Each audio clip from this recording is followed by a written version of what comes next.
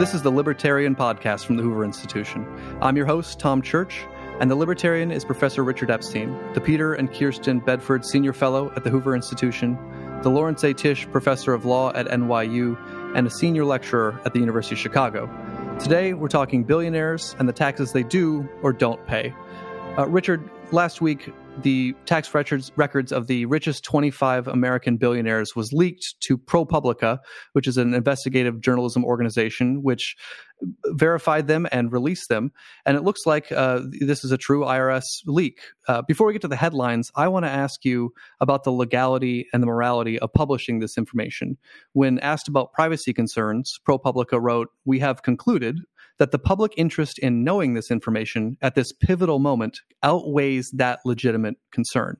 So, Richard, when does a person lose their right to privacy in the name of the public interest?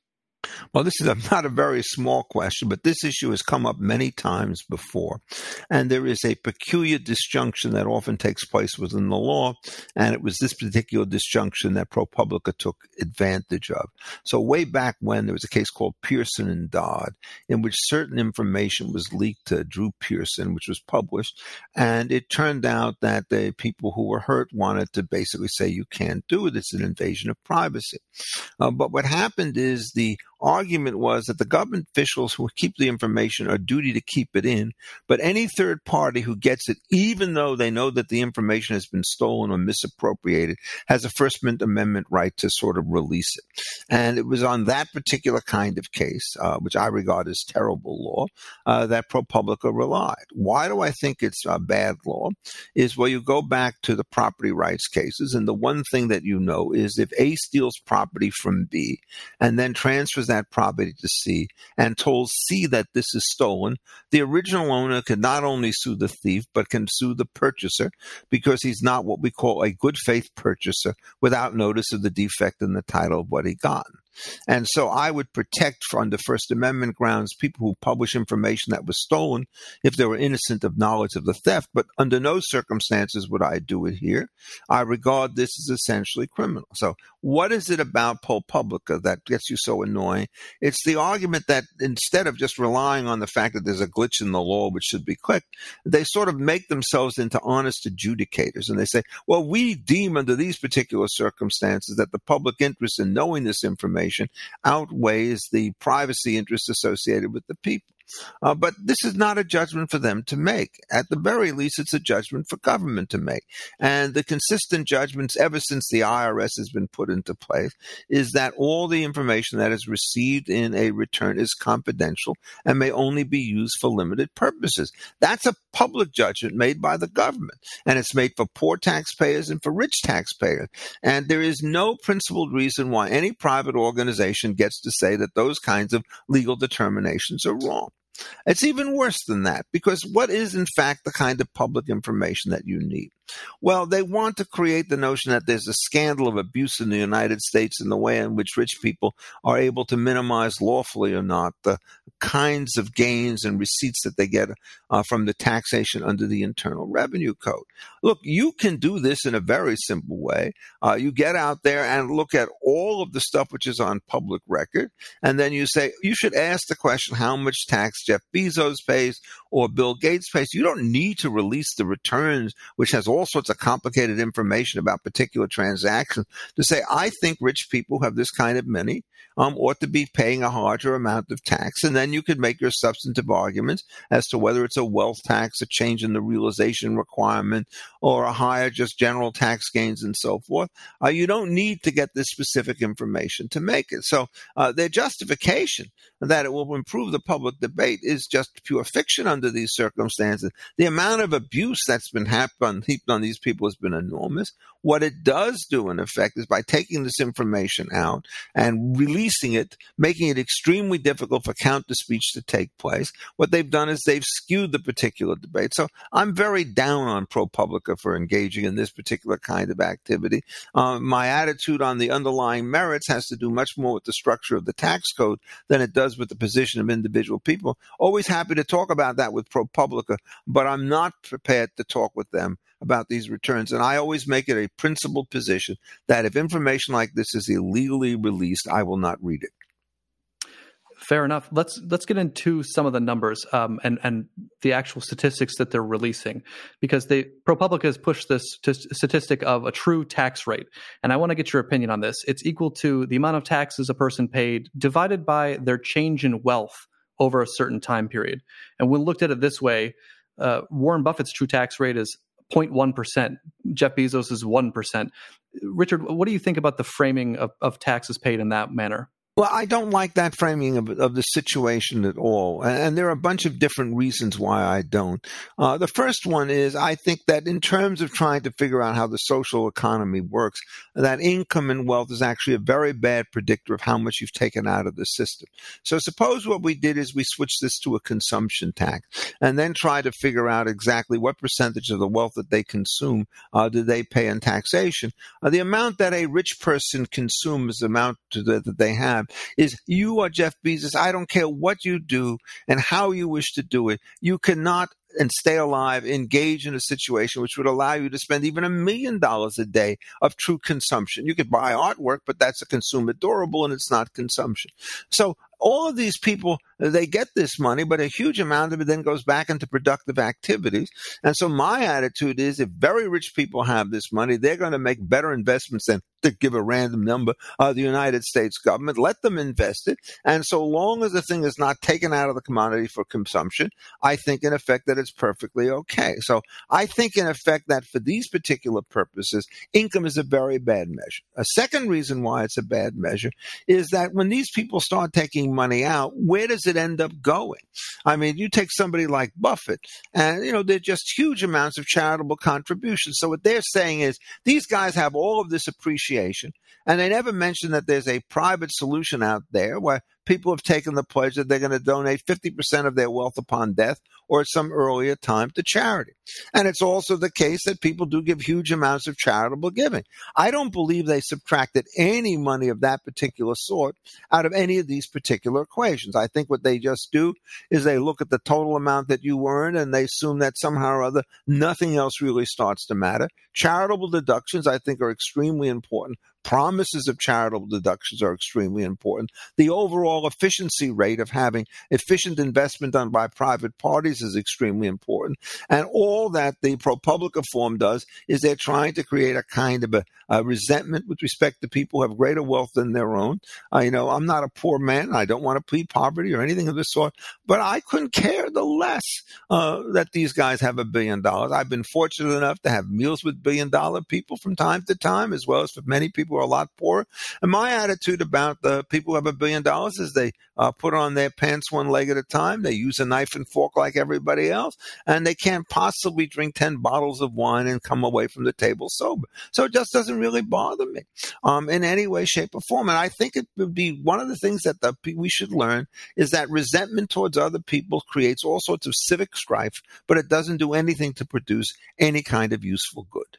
So these billionaires, like you say, put their pants on one leg at a time, just like the rest of us. But they do have more options available to them to change how they pay taxes versus someone maybe who just has a regular job and only brings in income with wages. Can you take us through how the wealthy avoid realizing capital gains, how they avoid taxes? And you mentioned a consumption tax, but is there more to it than that? Well, the whole system of the tax code is really extremely complicated. And there are many kinds of forgivenesses that are given to wealthy people. Some of them are justified and some of them are not. So one of the things that we have in the Internal Revenue Code is a two-part test for income. And the first part is, have you realized some kind of gain? And that's the realization requirement. Then there's something called the recognition requirement. Should you recognize this particular gain at this particular point in time? And the Internal Revenue Code has a very broad definition of what counts as the realization of income. And then it has some very large exceptions. And the question is whether or not these exceptions do or do not make kinds of sense. So to give you something, for example, is that when you take income, it's normally in the form of cash. But one of the first cases I had in my tax class, back in 1966, was a case called Duberstein that had been decided a couple of years before, in which a gracious client gave his business partner or his lawyer, doesn't remember which, an automobile. And the question of whether you have to take that into income. Or could you avoid tax on property and only pay it on cash? And that's the perfect case in which you want to basically require that guy to pay the tax on that particular thing. Otherwise, the automobile is going to be depreciated down to nothing and you'll never collect anything on it. And you're not distorting any real market whatsoever because for the most part, only tiny amounts of compensation are given that way. When it comes to stock, it's again much more complicated. But by and large, I mean, there is this constant problem. You give somebody a chunk of stock and it's certainly going to be a form of wealth. But if you tax it at that particular time, there's going to have to be a forced sale, which would be very inconvenient for everybody, may reduce the value of the holdings and so forth. So what the Internal Revenue Code does is it develops very complicated but pretty sensible rules, which says, look, at the time you dispose of this thing, you're going to have to pay the gain on the particular tax. But if you're just holding it, we're kind of treating it like a consumption thing. And then when you sell it, well, we have to figure out ways to allocate the difference between ordinary income and capital gain. So the fair market value of those particular stocks or options at the time that they received are compensation for services, and the subsequent depreciation or depreciation are probably actual fluctuations. So that's a way on which you could start to make those kinds of differentiations. It works. There are other kinds of situations. For example, you have two companies and they want to merge in one form or another, and each of them have what we call low basis stock, meaning they paid very little to this thing, and if they sold it, they would have to pay a gain equal to the amount of cash that they got in, or the fair market of the value of the property that they received, less the cost basis of the item. But if you swap two of these things around and in corporate form, this is not an appropriate case for a tax. And so we adopt what are called non-recognition provisions through reorganization provisions and like-kind exchanges, saying what happens is there's no reason when you change a corporate form to put a huge tax that forces a business to liquidate its assets and its shareholders in difficulty. Just simply say, when this new share is sold, it has the old basis, so you don't get any tax advantage other than the one that you always get with capital gains, which is to defer tax until the realization transaction starts to take place.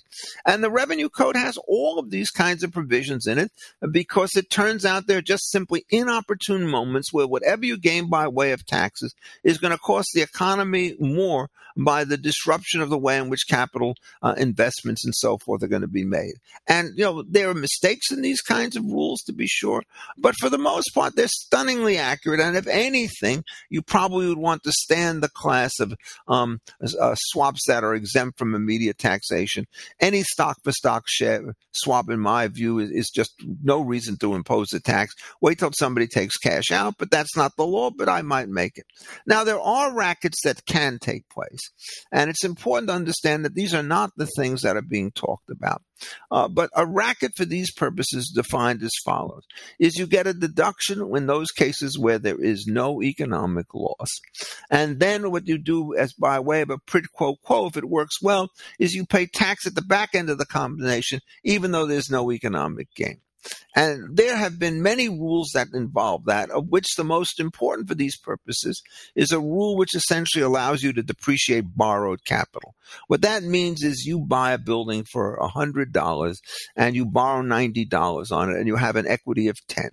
And what they say is the building is all yours and you can depreciate it in a straight line fashion, $5 a year for the next 20 years. And so you take the first years of depreciation, and already that basically what you're saying is, I have a $90 mortgage, and property's only worth $85. Well, it's not worth $85. It's probably worth $120 or $130. And so allowing the depreciation of borrowed capital is a mistake. And one ought to hold those deductions in suspense until the loan gets paid off. Now, what makes it even worse is that there are two other gimmicks that you can do with this thing. One of them is you can engage in swaps. And what happens is you find a charity which doesn't need tax deductions and somebody that does. And then what you do is you have all this borrowed property, and there's an agreement legal under the current code which says that all of the deductions belong to the tax-paying party today, and they have to make it up to the charity sometimes later. So what you do is you not only depreciate your borrowed property, but somebody else. Then when it comes to pay this stuff at death, what happens is it's a cheap step up in basis, meaning it's all forgiven. So what you do is, if you basically invested $100, you could take $1,000 worth of deductions on this against other income, and then at death you pay zero. And so what you've done is you've basically beaten the system. That clearly ought to be changed. And the way in which you ought to change that is to make sure that the depreciations are not going to be allowed with respect to these disproportionate transactions and not going to be allowed below the amount of your investment. You hold the rest in suspense and it would kill the racket off. Nobody's talking about that, but that's the really kind of important thing to do. There are also situations where people engage in transactions where they manage to take losses in the domestic market and get their gains in some foreign market by a paper transaction. Those things are, again, should be substitutes, are really difficult. And I mean, so doing that kind of thing is already part of the Internal Revenue Code, which is something that ProPublica just hasn't mentioned. And time after time, and I've worked on some of these cases, you see people trying to pull one of these stunts, and the Internal Revenue Code invokes one of its service invokes one of its standard doctrine. This is a sham transaction. This is a form without substance transaction, and so forth. And they do a pretty good job of dealing with this. So what you're back with again is the aberrant transactions. A couple of them are allowed, which should not be allowed. Many of them are caught. But in terms of the taxation of unrealized appreciation on a particular piece of property, it's a mistake to want to do that in my particular judgment, because I think that the net social welfare effect is going to be negative out of those kinds of things, whether you're talking about very rich people or very poor people. And the way to understand these non-recognition transactions in exchange that doesn't force you to pay gain is it's a movement in the direction of a consumption tax, because you're allowing income to be realized but not to be recognized, which is a fundamental distinction. And what's so wrong about ProPublica is they simply do not give a systematic account of the way in which a well-functioning tax system ought to operate. Last question, Richard. I want to ask you about something you mentioned in your Defining Ideas column last week, which is that in President Biden's tax proposal, he's proposing changing capital gains and dividends tax rates retroactive to April of this year. And I want you to take us through the logic of actually making taxes retroactive. I'm genuinely curious how it doesn't violate some form of ex post facto that we have in the Constitution. Well, you're asking the right question, and a lot of eyebrows have been raised. But again, these people who put these things together know what the law is, and they think that they're on the right side of it. And so let me sort of disabuse you of something which your instincts are right and the law is wrong. Very, very early on, it was held that ex post facto laws are only to be regarded as criminal offenses. So ex post facto is not going to cover civil situations, and you just get rid of the criminal penalties and you require people to report the taxes. At least you're not hurt by that. Retroactive taxes is then the other situation. And the usual norm that people have is that retroactivity is a terrible situation because what it does is it judges you by a law which is not yet in place. And so what the government is trying to do is they're saying, look, we're not just imposing upon you. We're giving you notice about the fact that we're going to do this stuff. And then the question is whether or not that notice is sufficient. And the answer to that question analytically really ought to be no. Because what's going on in this particular case is no different from a situation in which it turns out I say to somebody, if you drive your automobile on a public street, I'm just going to confiscate it because I'm a government agent. And somebody's going to say, wait a second, how can you possibly do that?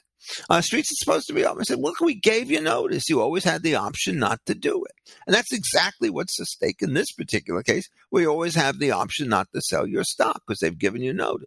Now, what makes it really insidious is they're going to screw up the market in the short term. And then what's going to happen if it turns out that the statute does not pass, which seems to be likely with respect to the capital gains tax that's being proposed? You've effectively frozen people. You haven't gotten a law through, and yet there's no recompense for anything else. So the usual rule with respect to this notion that notice gives you rights is to say, if you give notice, all it does is announce to the world that you can act like a thug.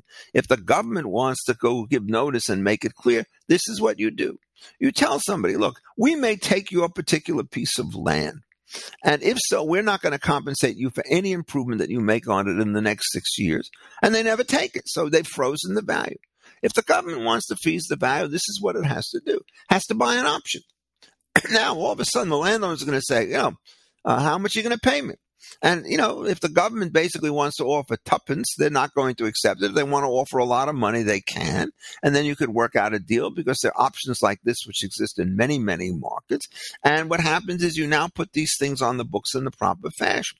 What's happened is at least one case called Carlton, in which the government played this stunt and they were allowed to undo transactions. But it's a different case from this one, at least in principle, for the following reason. Carlton was a situation in which people were given huge benefits with respect to the estate tax, if in fact they paid it with shares of their own company in an ESOP, an employee self-ownership plan of one kind or another. And what nobody thought at the time was how this would operate. And so what people did who were employees, they went into the public market, bought shares, and then used them to pay off their tax. And the government thought that was a racket because it forgotten in the original statute to limit the privilege only to shares that had been held in the ordinary course of business as an employee. And so they decided to take that back. They didn't make any adjustments for losses that happened when you relied on the statute. And the Supreme Court saw this as a legitimate use of a retroactive statute to deal with an abuse. Well, there's no abuse whatsoever that's taking place in the capital gains market. And so my argument would be that the Carlton case can be distinguished. We have no idea which way it will come out, and that's going to basically get you to the new Supreme Court. If these guys essentially follow the line that if the government can invent a bad reason to impose something retroactively, who are we to stop them? At which point the tax will be sustained. Or if they come back and say retroactivity is a really bad norm and you have to justify it specifically, you haven't shown the kind of abuse that took place in Carlton. This is just ordinary business transactions. What we're going to do is to strike it down. I think that the basic provision on capital gains is so counterproductive. It's an elective system. You start posing ordinary income tax on that stuff, you're going to kill capital markets outside of pension funds of one kind or another. It's just beyond belief dangerous. And my guess is it won't go through. And what's going to happen is the markets, therefore, won't react to it. So it's a kind of a general note. How do we try to figure out the consequences of the Biden program? Well, anything he could do by executive order, in my view, is a mistake, and he's almost always made them. But when it comes to legislative programs, right now, I think the stock market is held up and business is held up because there's the belief that there are at least one or two senators, Senator Christine Seminoff and Joe Manchin, who are not going to go forward with this. They're not going to end the filibuster. So none of this stuff is going to get through. And then after the midterms, the Republicans will regain the Senate because they won't have to fight Donald Trump, and they'll probably regain the House, and that will put an end to the Biden agenda. Well, if that turns out to be wrong, my guess is there'll be a precipitous drop in the particular market, and then we get this ultimate irony. There will be no gains of a capital nature to tax. You've been listening to the Libertarian Podcast with Richard Epstein. Remember, you can read Richard's column, The Libertarian, on defining ideas at hoover.org. If you enjoyed this conversation, please rate the show on Apple Podcasts or wherever you tune in. For Richard Epstein, I'm Tom Church. Thanks for listening. This podcast is a production of the Hoover Institution, where we advance ideas that define a free society and improve the human condition. For more information about our work or to listen to more of our podcasts or watch our videos, please visit hoover.org.